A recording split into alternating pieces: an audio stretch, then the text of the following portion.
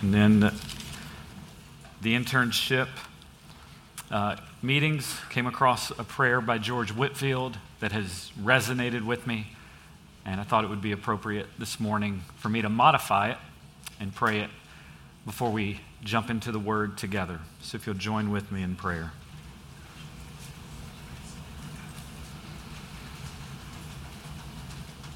Our holy God, Father, Son, and Spirit,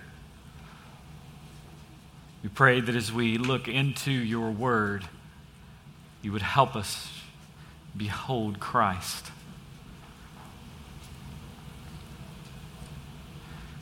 God, we ask that you would meet with us. Trust that your Word is truth, and as such, may we submit our lives to it.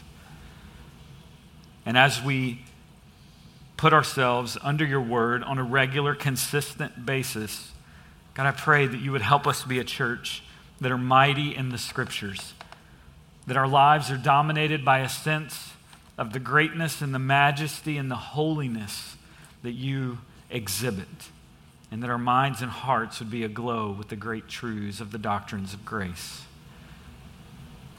God, help us learn what it is to die to self, to human aims, and to personal ambitions. May we be a church that's willing to be fools for the sake of Christ, who will bear reproach and falsehood, who will labor and suffer, and whose supreme desire will be not to gain earth's accolades, but to win the Master's approval when we appear before your judgment seat. May we share truth in the gospel with broken hearts and tear-filled eyes. Pray that you would use our lives to bring about transformation in multitudes of others. And that is not something that we can manufacture. It's not something that this sermon can manufacture. And so we ask that the sermon that is heard would be much more effective than the one that is preached. And we pray this because you're worthy. We pray this for your glory and in the name of Jesus the Christ. Amen.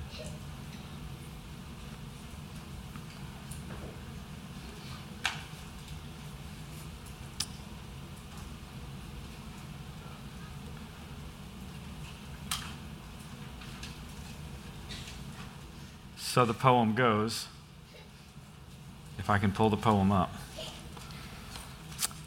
When things go wrong, as they sometimes will, and the road you're trudging seems all uphill, when the funds are low and the debts are high, and you want to smile, but you have to sigh, when care is pressing you down a bit, rest if you must, but don't quit. Life is odd with its twists and turns, as every one of us sometimes learns, and many a failure turns about when he might have won had he stuck it out. Don't give up, though. The pace seems slow. You may succeed with another blow. Often the goal is nearer than it seems to a faint and faltering man. Often the struggler has given up what he might have captured in the victor's cup. And he learned too late, when the night slipped down, how close he was to the golden crown. Success is failure turned inside out, the silver tint of the clouds of doubt, and you never can tell how close you are. It may be near when it seems afar. So stick to the fight when you're hardest hit, and when things seem worst, remember, you mustn't quit. I wonder this morning what areas of life you are fighting the urge to quit. I wonder what it is that's pressing up against you that it seems that it would just be easier to run and quit. When things get hard, when opposition abounds, when discouragement sets in, when the road that you walk seems empty, and you feel alone, when it seems that the plan simply isn't working. It would be much easier, perhaps, to quit. It would be much easier to sort of settle. It would be easier to drift. to look for a shortcut. And yet, as we've learned over the last few weeks in our time in 1 Timothy, Timothy had many reasons to quit. Things were not well at the church in Ephesus. And Paul writes with these challenges in mind to this young and timid pastor, and he gives him strikingly simplistic encouragement. Timothy, persevere. Don't quit. Even though false teaching of legalism has come in, leaders in the church have shipwrecked their faith. They've led other folks to fall away from the faith. Confusion is reigning over the roles of men and women, that the roles men and women are to play when they're gathered. And yet all the while, Paul writes to Timothy and says it's worth it. Don't quit. Persevere. Why? Why is it worth it?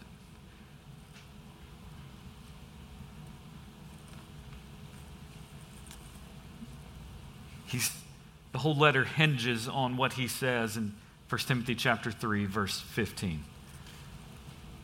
The reason that it's worth it is because these saints are the church of the living God. They are to be the support and the pillar of the truth.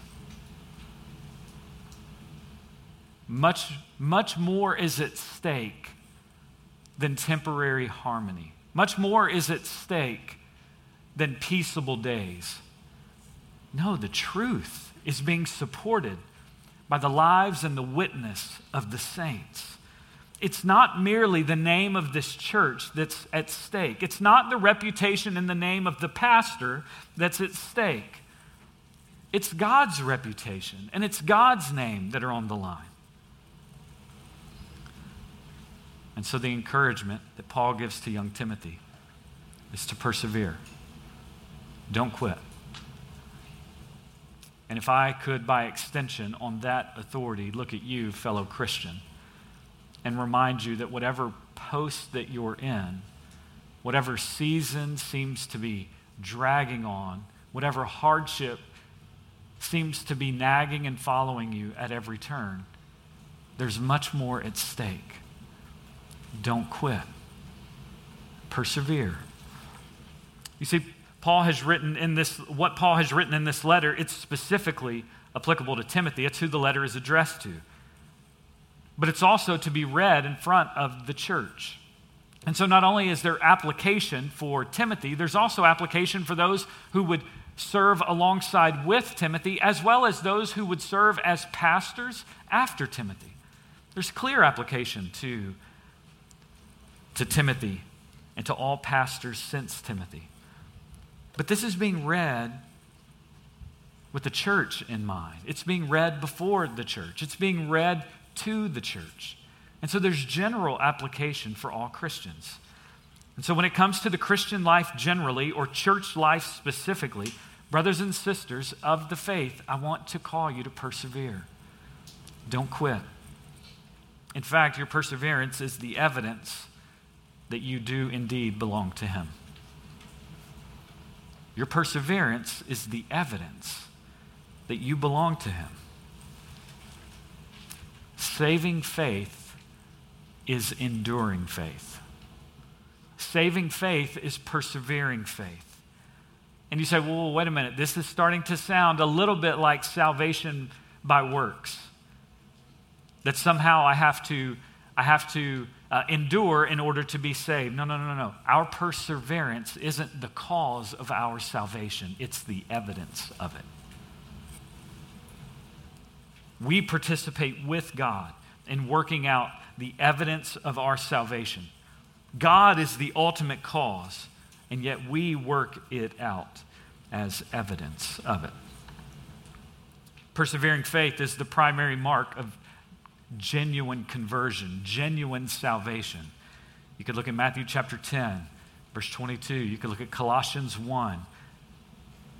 You could look at Hebrews chapter 3, verse 14. And genuine salvation is accomplished by the grace of God. And yet every Christian is invited, is commanded to persevere, to roll up our sleeves, and by the ordinary means of grace to persevere in the faith. And so if you have your Bibles, I would invite you to open them to 1 Timothy chapter 4. If you don't have a Bible, it would be our joy to give you one at the information table on your way out today. We would love for you to have a copy of God's Word and just to read it. If you want to use one that's in front of you, if you use the New American Standard translation, you can find it on the New Testament, page 164. That will be the second page 164 in that Bible. Old Testament, New Testament, go to the New Testament, page 164, chapter 4, the large number. The smaller numbers of the verses will be in verses 11 through 16.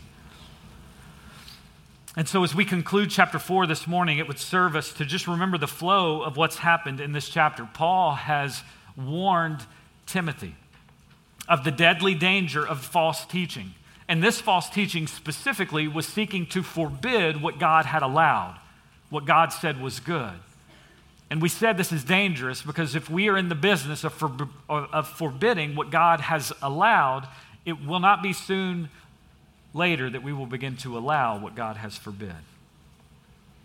Last week we saw in the first half of this larger section, verses 6 through 16, we saw that Paul charged Timothy to be a good servant of Christ Jesus. And so he gives them sort of the warning, false teaching is dangerous. And the way we combat false teaching is by insisting on what God's Word says. And then he says, Timothy, this is what marks a good servant of Christ Jesus. One who distinguishes truth from error, one whose own soul is constantly nourished on the Word and the truth, one who disciplines himself for godliness, and one who fixes his hope on the living God. And so Paul continues with those kind of four distinguishing marks of a good servant of Christ Jesus. Paul continues in our passage today, verses 11 through 16. If 6 through 10 sort of gave us the profile of a good servant of Christ Jesus, verses 11 through 16 will give us a description of the ministry of a good servant of Christ Jesus. And so we want to be a people. Another way of thinking about it is our private lives, 10 through 16, gives way and fuels our public ministry, 11 through 16, 6 through 10 and 11 through 16. And so he highlights 6 features of the ministry of a good servant that every one of us ought to look for in a few ways. We should look for this in terms of our elders. You as a member of the church, you should be looking that your elders are modeling this type of life and this type of ministry. This is your responsibility. You should also be looking for others in the church who are modeling this type of life and this type of ministry. Those would be men that we would want to put before our church as elders and pastors. But also, you should be thinking about these things in terms of your own life, how you ought to be working towards this. And so we said last week that something changes in the tone of this letter in 1 Timothy chapter 4, beginning in verse 6. Up until then, there's really very few, only 3 times Paul commands Timothy to do something. And then once you hit chapter 4, verse 6, there are a litany of commands. The finger sort of begins to come out. He begins to sort of say, Timothy, now this is on you. And so it would be helpful for us to remember that the 6 features that we're going to talk about today, they aren't suggestions, they aren't fun facts, they aren't nuggets for Bible trivia. No, these are commands that have no other option but obedience. And so let's look at these 6 features of the good servant's ministry.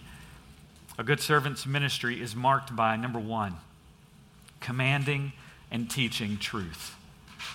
Commanding and teaching truth. Look again at verse 11.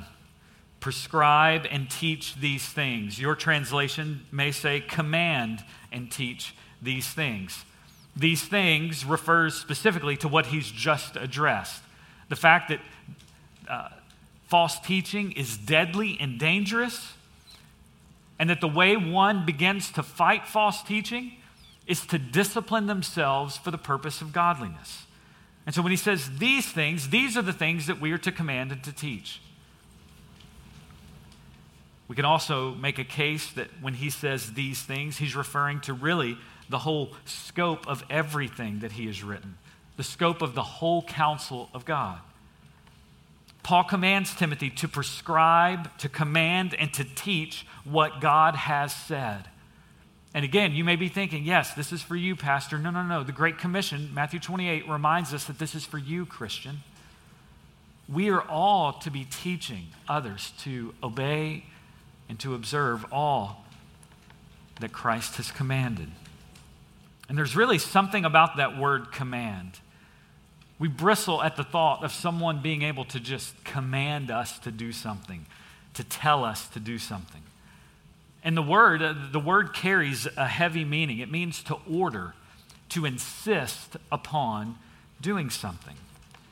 And so even just the word there that Paul uses to encourage Timothy, it reminds us that Timothy is called to exercise this ministry with authority. He's to stand and to say, this is what you must do as a professing follower of Jesus. In fact, it's that authority, if you remember, it's why the crowds would marvel at the teachings of Jesus. They had never encountered someone who spoke with so much authority. Which would serve us well then to remember that Timothy's authority, the authority from which Timothy was to speak, was not something that he would be able to sort of come up on as he got older. It's not an authority that would be kind of passed down in a certain way. No, it's an authority that exists in the Scriptures, in the words of Christ, in the Word of God. Which is just a good reminder for us then that any pastor with a closed Bible is a pastor with no authority. Any Christian with a closed Bible is a Christian with no authority. Timothy is to insist upon God's people to conform their lives to the standard of the Word of God. He commands these things, but he doesn't just command. He doesn't just wield authority. He's not always coming around insisting on what to do. He commands and he teaches. Prescribe and teach these things. Commanding isn't the only tool in his belt. He's not a violent man. He's not a quarrelsome man. He's not a dictator who's lording over the people of God. He opens the word in such a way that the people of God know what it means. He explains the word. He applies the word. He teaches the word. And so it's this loving exercise of authority and gentle love and care. In the Greek, the sentence even is written so that that first word, command, insisting, would carry a lot of the weight. It's emphatic. Why? Because you remember the context. Remember what's at stake. Just look back at the beginning of chapter 4. People are falling away from the faith. False teaching is beginning to creep in.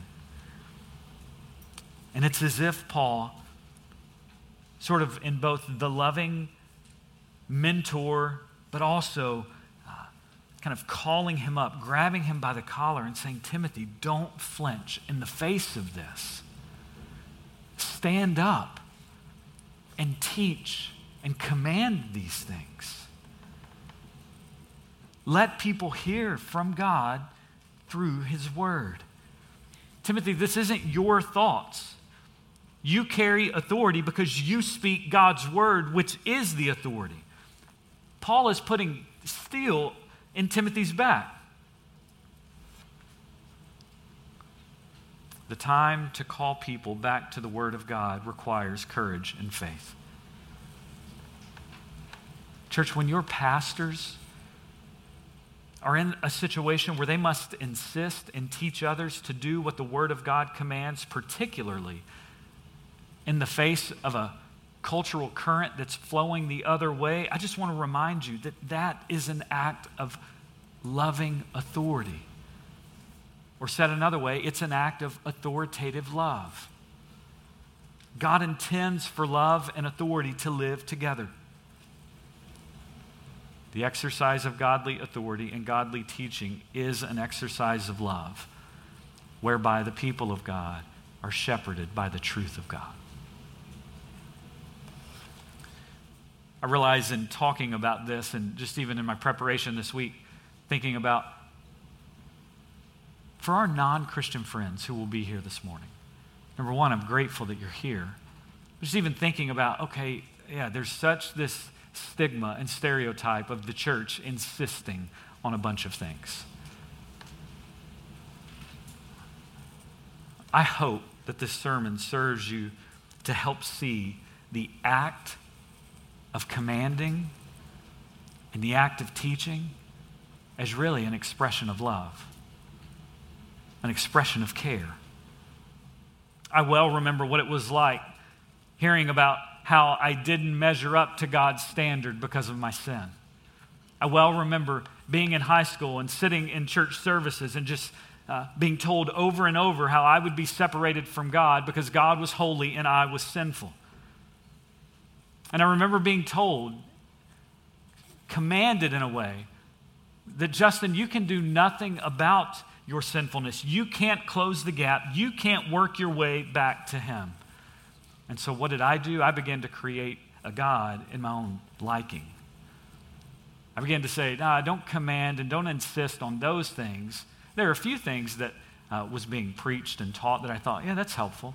So I'll take a little bit of this and a little bit of that. I think David Wells captures this sentiment well. He says, we've turned to a God we can use rather than to a God we must obey. We have turned to a God who will fulfill all of our needs rather than to a God before whom we must surrender the rights to ourselves. We think He is a God for us, for our satisfaction. And we've not learned to think of Him this way through Christ. We've learned to think of Him this way through the marketplace. Because in the marketplace, everything is for us. It's for our comfort, it's for our pleasure, it's for our satisfaction. And so we have come to assume that it must be so in the church as well. And I love how Wells ends this. He says, so we transform the God of mercy to the God who is at our mercy. Well, I wonder this morning, if you're not a believer, I wonder if that resonates with you. That you find yourself at every turn going, I don't know if I agree with that, and so I'll look somewhere else. And I don't know if I agree with that, and I'll look somewhere else. And I don't know if I'll agree with that. And the marketplace won't insist on much other than that you're right. But to be among a people and in a place who have historical, credible evidence that this is indeed the word that has been breathed out by God. And this word tells you truths about ourselves that we don't like. I wonder this morning if you would say, yes, I do believe in a God who really worships me, who bows down to me. I don't think I can believe in a God whom I am called to worship and I am to bow down to and I am to fashion my life around. And perhaps you even think that God's word is merely His suggestion, His counsel, and a litany of other buffet options from which we can choose.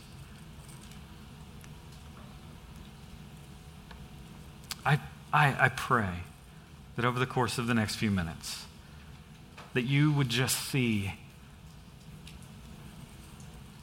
how the fundamental issue at work is not about a standard, a God. The fundamental issue at work is how you are bent on yourself. Wanting to fashion a God in your own likeness, a God who would agree with you at every turn, a God who wouldn't push back and call you to something that you may not like. And I just want you to know, insisting on that bent will keep us from knowing the God who has authority, who commands, and who loves. And that's the reason that Jesus Christ came. He came to address the inward bent. He came to address, through his perfect sinless life, in contrast to our self-consumed sinful life. He came to address by living the life that we should have lived. And the penalty for an eternal sin against an eternal God is an eternal punishment. And in great grace and mercy, he died the death that's reserved for the worst of criminals, for all of sinners. And he died that death knowing that all who would turn from their sin and place their faith and their trust in him alone, then that perfect life would be credited to their account. And that wrath-absorbing death would protect them from enduring that wrath. And on the third day, he rose triumphantly from the grave, showing that his sacrifice was indeed sufficient and complete. And the good news this morning is, though you may have walked in doubting a God who insists and commands anything, I hope you see the invitation to trust and to love a God who loves like this. And really the question that should be running through your mind is, what kind of God loves like this? And the answer is, there is none. There is none. And so if you will turn from your sin and trust in Jesus Christ is the only way to be restored to the Father, the only way to have your sins forgiven and your account credited, then you can know the God who loves and exercises authority. It would be the joy of any person to talk to you about that. And I pray that you would not leave without doing that this morning. But that leads us to our second mark. Before telling him how to command and teach, he tells Timothy to exemplify his teaching. And so a good servant's ministry is marked by, number 2, setting an example. Setting an example. So it's not just getting right teaching, it's also ensuring right living. Pastors who stand on God's word and call people to obey it will face opposition. It's the same for Christians. Christians who stand on God's word and call people to obey it will face opposition. Look at what he says in verse 12. Let no one look down on your youthfulness, but rather in speech, conduct, love, faith, and purity, show yourself an example to those who believe. So Paul says, don't let anyone despise you because you're young. As you command and teach things, perhaps there's going to be the temptation of some to say, who are you to tell me what to do, young buck? They may not say young buck. And Paul says, don't let anyone despise you because of your youth. Older members saying that he's too young to speak to me. And verse 12 really is evidence that the title in the office of elder isn't about age. It's about spiritual maturity.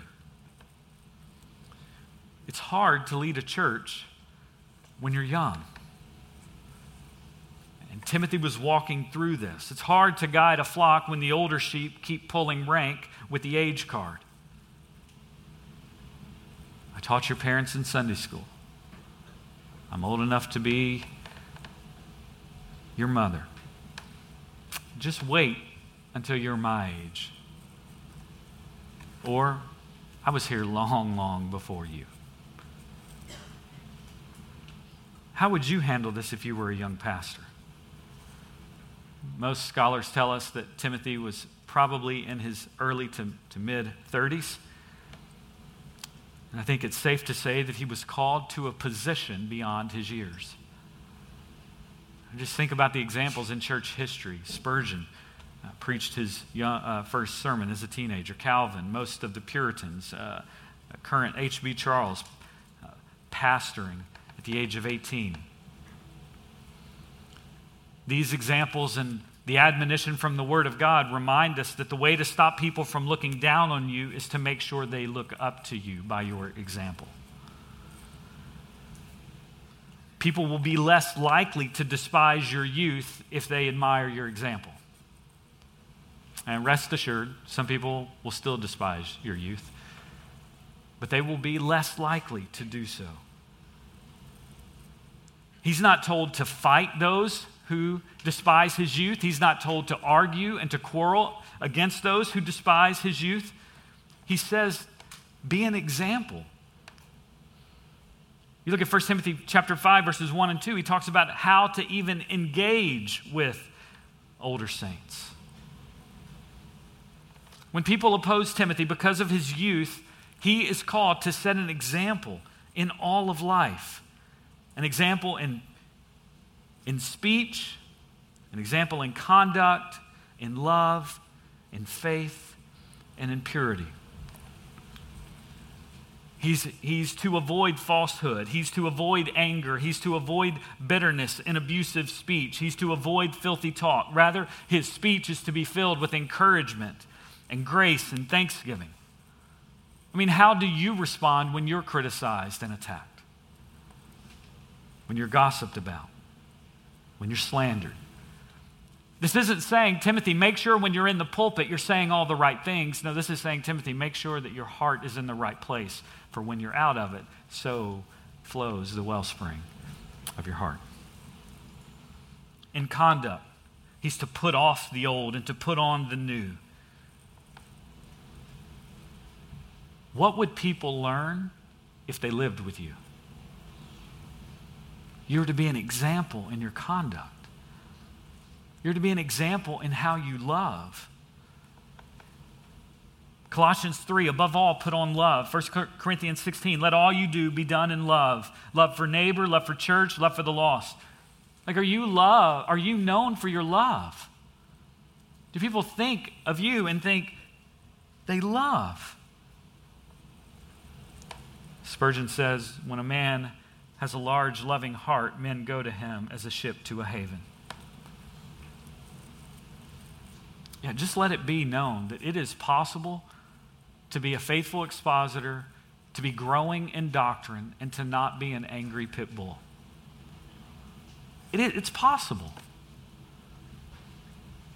And one of the sharpest motivations that will help us get there, to be people who rightly handle the word and who are growing in theology and yet who aren't divisive, is the call to love.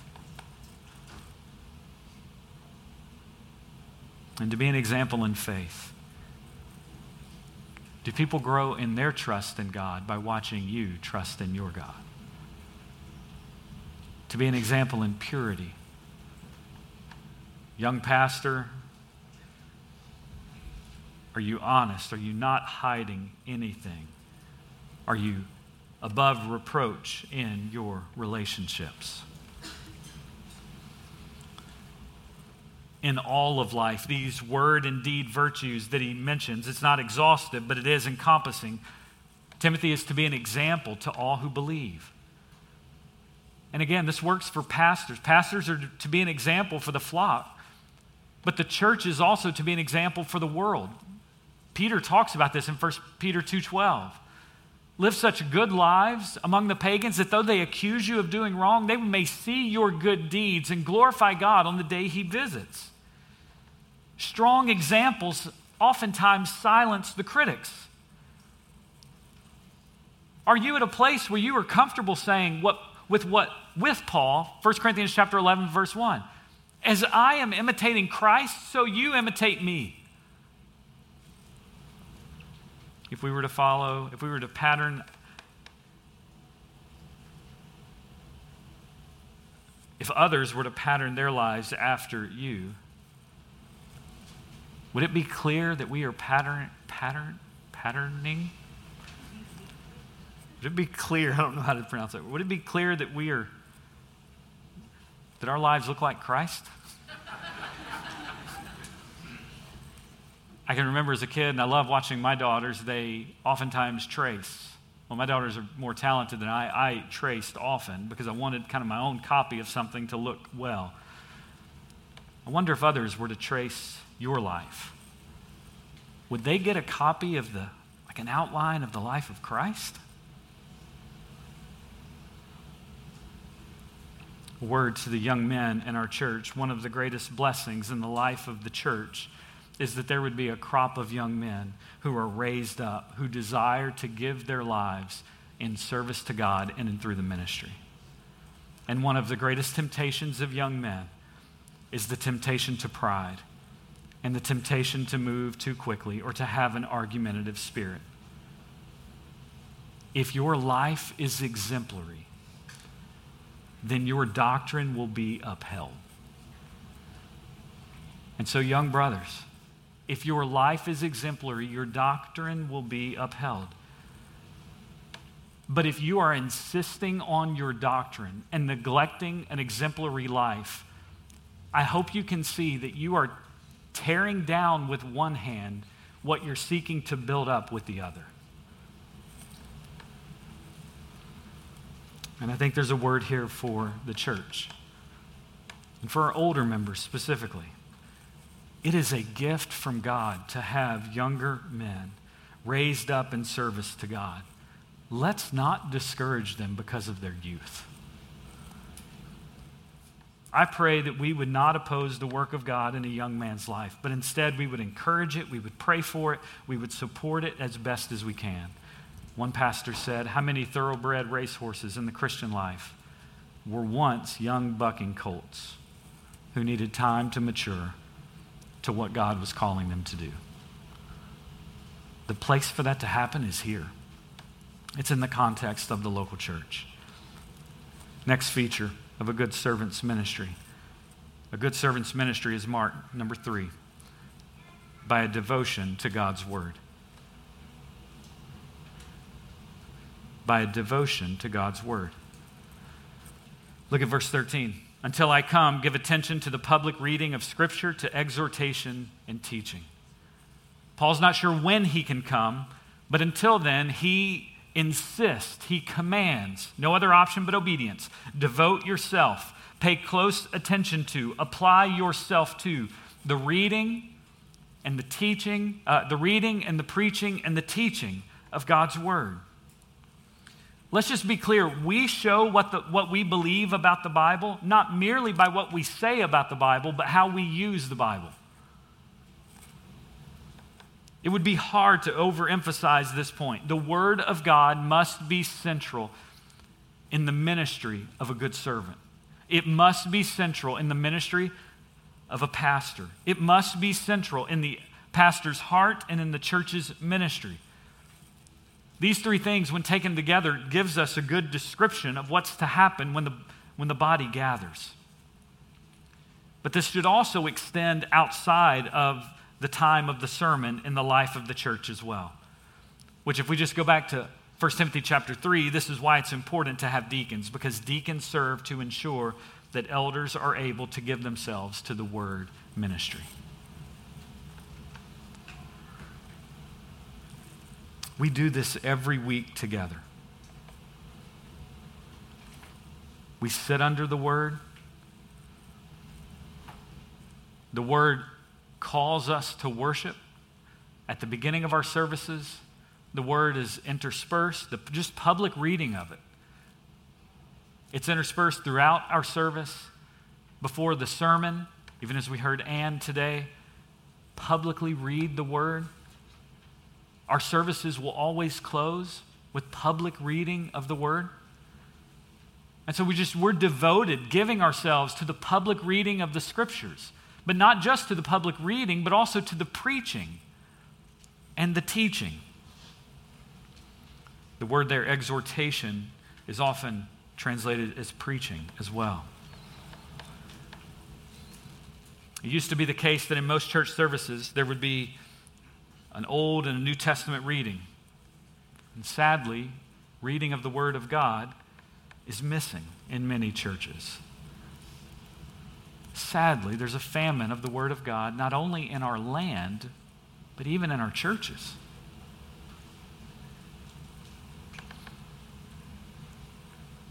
Paul tells Timothy to dedicate himself to the reading of the word.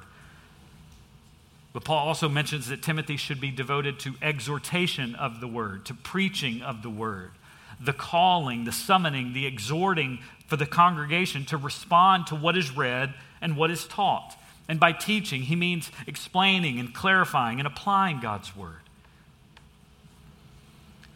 I would just encourage you sometime, either today or this week, go back and read 2 Kings chapters 22 and 23. Read Nehemiah chapter 8.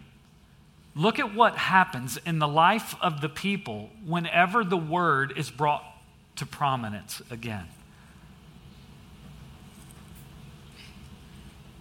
The word brings life. And it makes sense that the word brings life because the author of the words, the ultimate, supreme, sovereign, foundational author of the words, gives life. And this book, Hebrews tells us, is living and active. And so I'm not sure this morning what your impression is of a good pastor, but the Bible says the way we think about good pastors is first and foremost those who are devoted to the Scriptures, who read, who preach, and who teach them. The truth of God's word preached as the Spirit of God moves is what gives life to the body of Christ. And so, brothers and sisters of Covenant Life, if I can just encourage you, put God's word first in your own life. Don't neglect the reading of the word. Don't neglect the study of the word. Don't neglect teaching the word one to another, sharing the word one to another. And don't neglect any opportunity. When the Bible is read here, when the Bible is read in your community, when the Bible is read in gatherings and events that we do, when the Bible is preached and the Bible is taught, do everything in your power to be gathered with the body. It matters. And a good servant's ministry is marked by this type of devotion to God's word. Brings us to the fourth. A good servant's ministry is also marked by, number 4, using God-given gifts. Using God-given gifts. We see this in verse 14. Do not neglect the spiritual gift within you, which was bestowed on you through prophetic utterance with the laying on of hands by the presbytery. Paul encourages Timothy to spend himself in service to the church. He's going to repeat this idea in 2 Timothy chapter 1, verse 6. For this reason, I remind you to kindle afresh the gift of God, which is in you through the laying on of my hands. What is the gift? We're not told explicitly. Presumably, it's something related to preaching and teaching the word. And the church had commissioned him for such a task and service by laying on of their hands. You see, this is how this works. God gives certain people to the church that they can stand before them. And as the church affirms these God-given gifts, the church then has the responsibility and the privilege to publicly place them in these God-given offices to lead the church and to serve the church. Paul and every pastor since are to labor in the word and use their gift or gifts that God has given them. And what we learn from this verse is that it is possible for even a good servant to grow distracted or to be tempted to neglect his gift.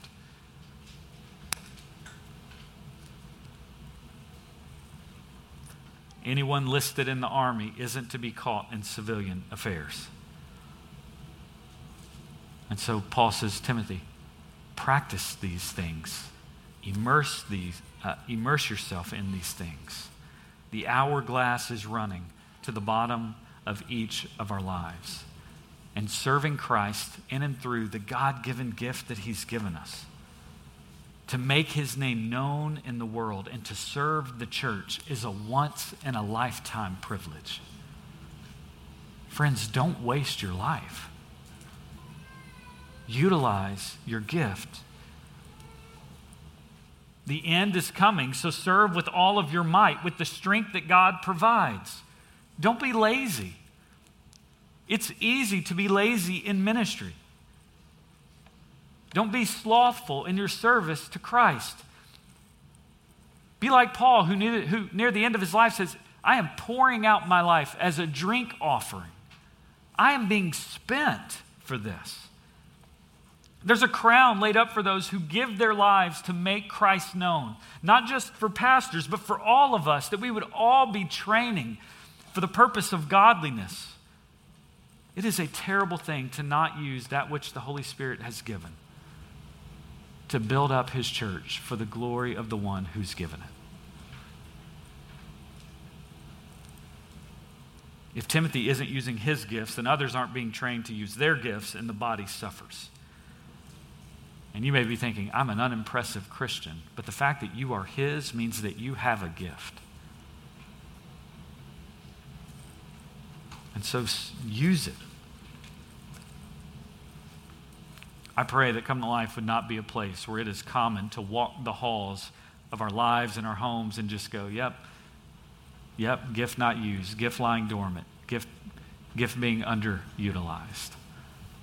I pray that we would lean into using what God has given us. And why has he given it to us? To build up the body and to bring him glory.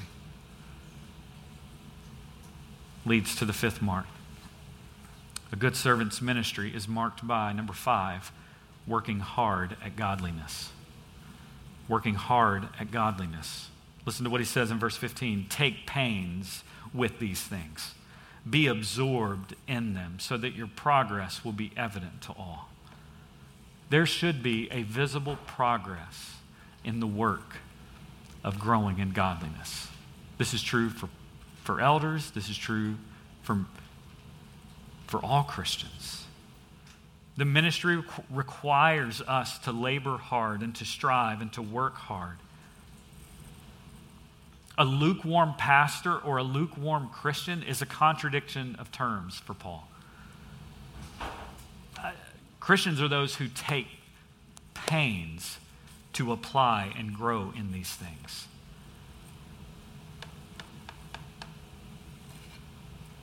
Most of us have parents who know what hard work is like. My dad worked in a steel mill for almost all of my life, and he did it doing shift work. And I saw before me what it looked like to discipline the body and to do things you didn't want to do, but to work hard. And Paul says this must mark elders and this must mark Christians. One pastor put it this way: hard workers have the body that reflect it. And the same is true for pastors. The pastor's back should be bent, plowing the ground of human hearts and planting the word of God in them. The pastor gives himself diligently to making progress. He's not perfect, but he's growing steadily over time. His handling of the gospel, his preaching, his teaching, it gets better. And just to remind you, it is hard work to tend to souls. It's work to encourage and work with sinners to turn from sin. It's hard work to get Christians to smash the shackles on their hands and feet from self-inflicted struggles. It's hard work to bang the hammer against the coal until the diamond of Christ shines through before the people. It's hard work to pray, to be on your knees before God. And I'm not talking about just throwing prayers up, but to persevere in prayer. Paul said to the Colossians, he labors and strives to present them as pure, as a pure bride before the church. And Paul says to Timothy, practice and immerse yourself in these things. John Calvin said our labors are not wasted if our efforts are better today than yesterday. Are you making progress? Are you putting in the diligent hard work? Leads us to our last feature. A good servant's ministry is marked by, number 6, persevering in watching life and watching doctrine. Persevering in watching life and watching doctrine. Verse 16, pay close attention to yourself and to your teaching. Persevere in these things, for as you do this, you will ensure salvation, both for yourself and for those who hear you. Watch your life and watch your doctrine closely. And let's just call it for what it is. We love to watch other people's lives closely. We love to even watch our doctrine. We love to watch our doctrine grow. We don't love watching our lives. We don't enjoy when the Word exposes or when we see inconsistencies or we're confronted with gaps. And the dangerous posture of heart is to just sort of say, well, I'll just turn my eye to it. And I'll just focus on the things that are positive, that are good. Paul tells Timothy, have a close watch, a complete watch. Your life and your doctrine, all of it. And it's a comforting watch because it will save yourself and the hearers. This isn't a watch that he can delegate to someone else, though he ought to lean into the accountability and the perspective of others. In the same way, he can't neglect his doctrine. He can't just say, I will let other people grow in doctrine and I will sort of ride behind them into the counseling situation, into confronting the falsehood. How off is it for a man to watch out for assassins aiming at people's souls, only to have blinders to the snipers that are aiming at his? As a soldier is to keep his rifle clean and in working order, so too the pastor is to keep his life and doctrine clean and in working order. Your life is never meant to pull down what you're building in your doctrine. Phil Ryken said a pastor can't defend the Christian faith if he doesn't live the Christian faith. Richard Baxter said it more convictingly. There are too many men who know how to be ministers before they know how to be Christians. Ministers must know more than anyone what he believes, and he must live it out. Only a persevering faith is a saving faith. And so is Paul saying that salvation is owing to the minister's effort and work? God forbid he's saying that. If he's saying that, then there's no hope for any of you. That's a task too large for any minister and pastor. But God does use means, and he uses methods, and he uses tools, and the tool that God uses to deliver the minister and the people is the faithfulness of the minister as he gives himself to preaching and teaching and living out the gospel. We're called to a persevering faith that doesn't turn away, that doesn't give up. I mean, you shouldn't follow a pastor who speaks for Jesus' love for the church, all the while who neglects his own wife. That would be a man who has his doctrine right and his life wrong. You should be leery of one who would warn of the judgment to come, but who lives a double life. You should be leery of those who calls for sacrifice and boldness in the people, but risks nothing of his own life for the sake of the gospel. Can a man be trusted who calls others to fast while his stomach is constantly full? Spurgeon tells the stories of those men who preach so well and they live so awfully that when they were in the pulpit, it was said, "Oh, may he never leave the pulpit." And when he was out of the pulpit, it was said, "Oh, may he never return to the pulpit." It ought not be so for a faithful servant. His life and his doctrine must go hand in hand in bringing honor to the one to whom he serves. And this persevering this idea is so important because we live in a day when the idea of conversion has been sort of relegated to a one-time event, a one-time profession, and it's settled. Someone prayed, someone signed a card, someone went forward, and it doesn't matter how he lives after that. As long as that happened, then they're good. And I praise God for, I'm assuming, the millions who followed those means and whom God has genuinely saved. I praise God for it. But I fear, though, that any of us who think just because we signed a card and we've given no attention to how we live, I fear that somehow we think we're okay. When Christian doctrine teaches us that it's not just beginning the race well, but it's running it and finishing it well. Saving faith is an enduring faith. It's a persevering faith. And the reason this persevering is so critical is because it's evidence of genuine conversion. And those that sit under your ministry will be affected by your doctrine and by your life.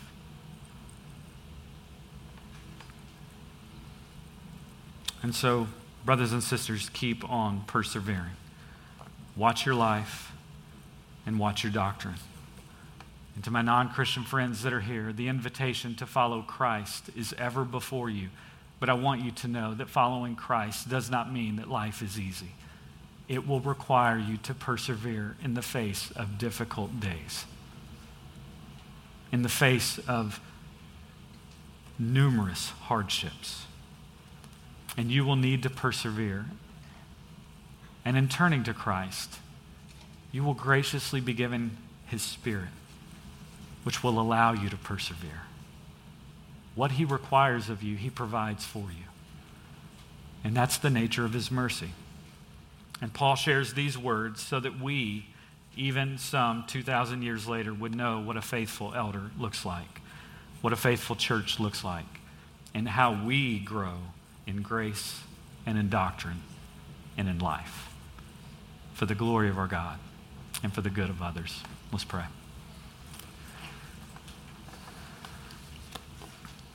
God, as your word goes forth and it paints a picture that we are to behold, I pray that we would behold Christ. And we would see how all of this is an invitation to respond to the grace of Christ, to imitate the life of Christ, to walk in a manner worthy of Christ. And that sounds daunting were it not for your Holy Spirit. And so praise God that not only you've given us gifts to serve others, you've given us your Spirit to live this way. And so the appropriate response at this point is not to rush into just singing, but it's to reflect. It's to listen. And it's to respond. And so where there needs to be confession, I pray that there would be confession. And where there needs to be encouragement, I pray that your Spirit would build up. And where there needs to be conviction, I pray that you would convict and that your kindness and conviction would lead us to repentance. And so in this moment of silence, we ask that you would speak. We're listening.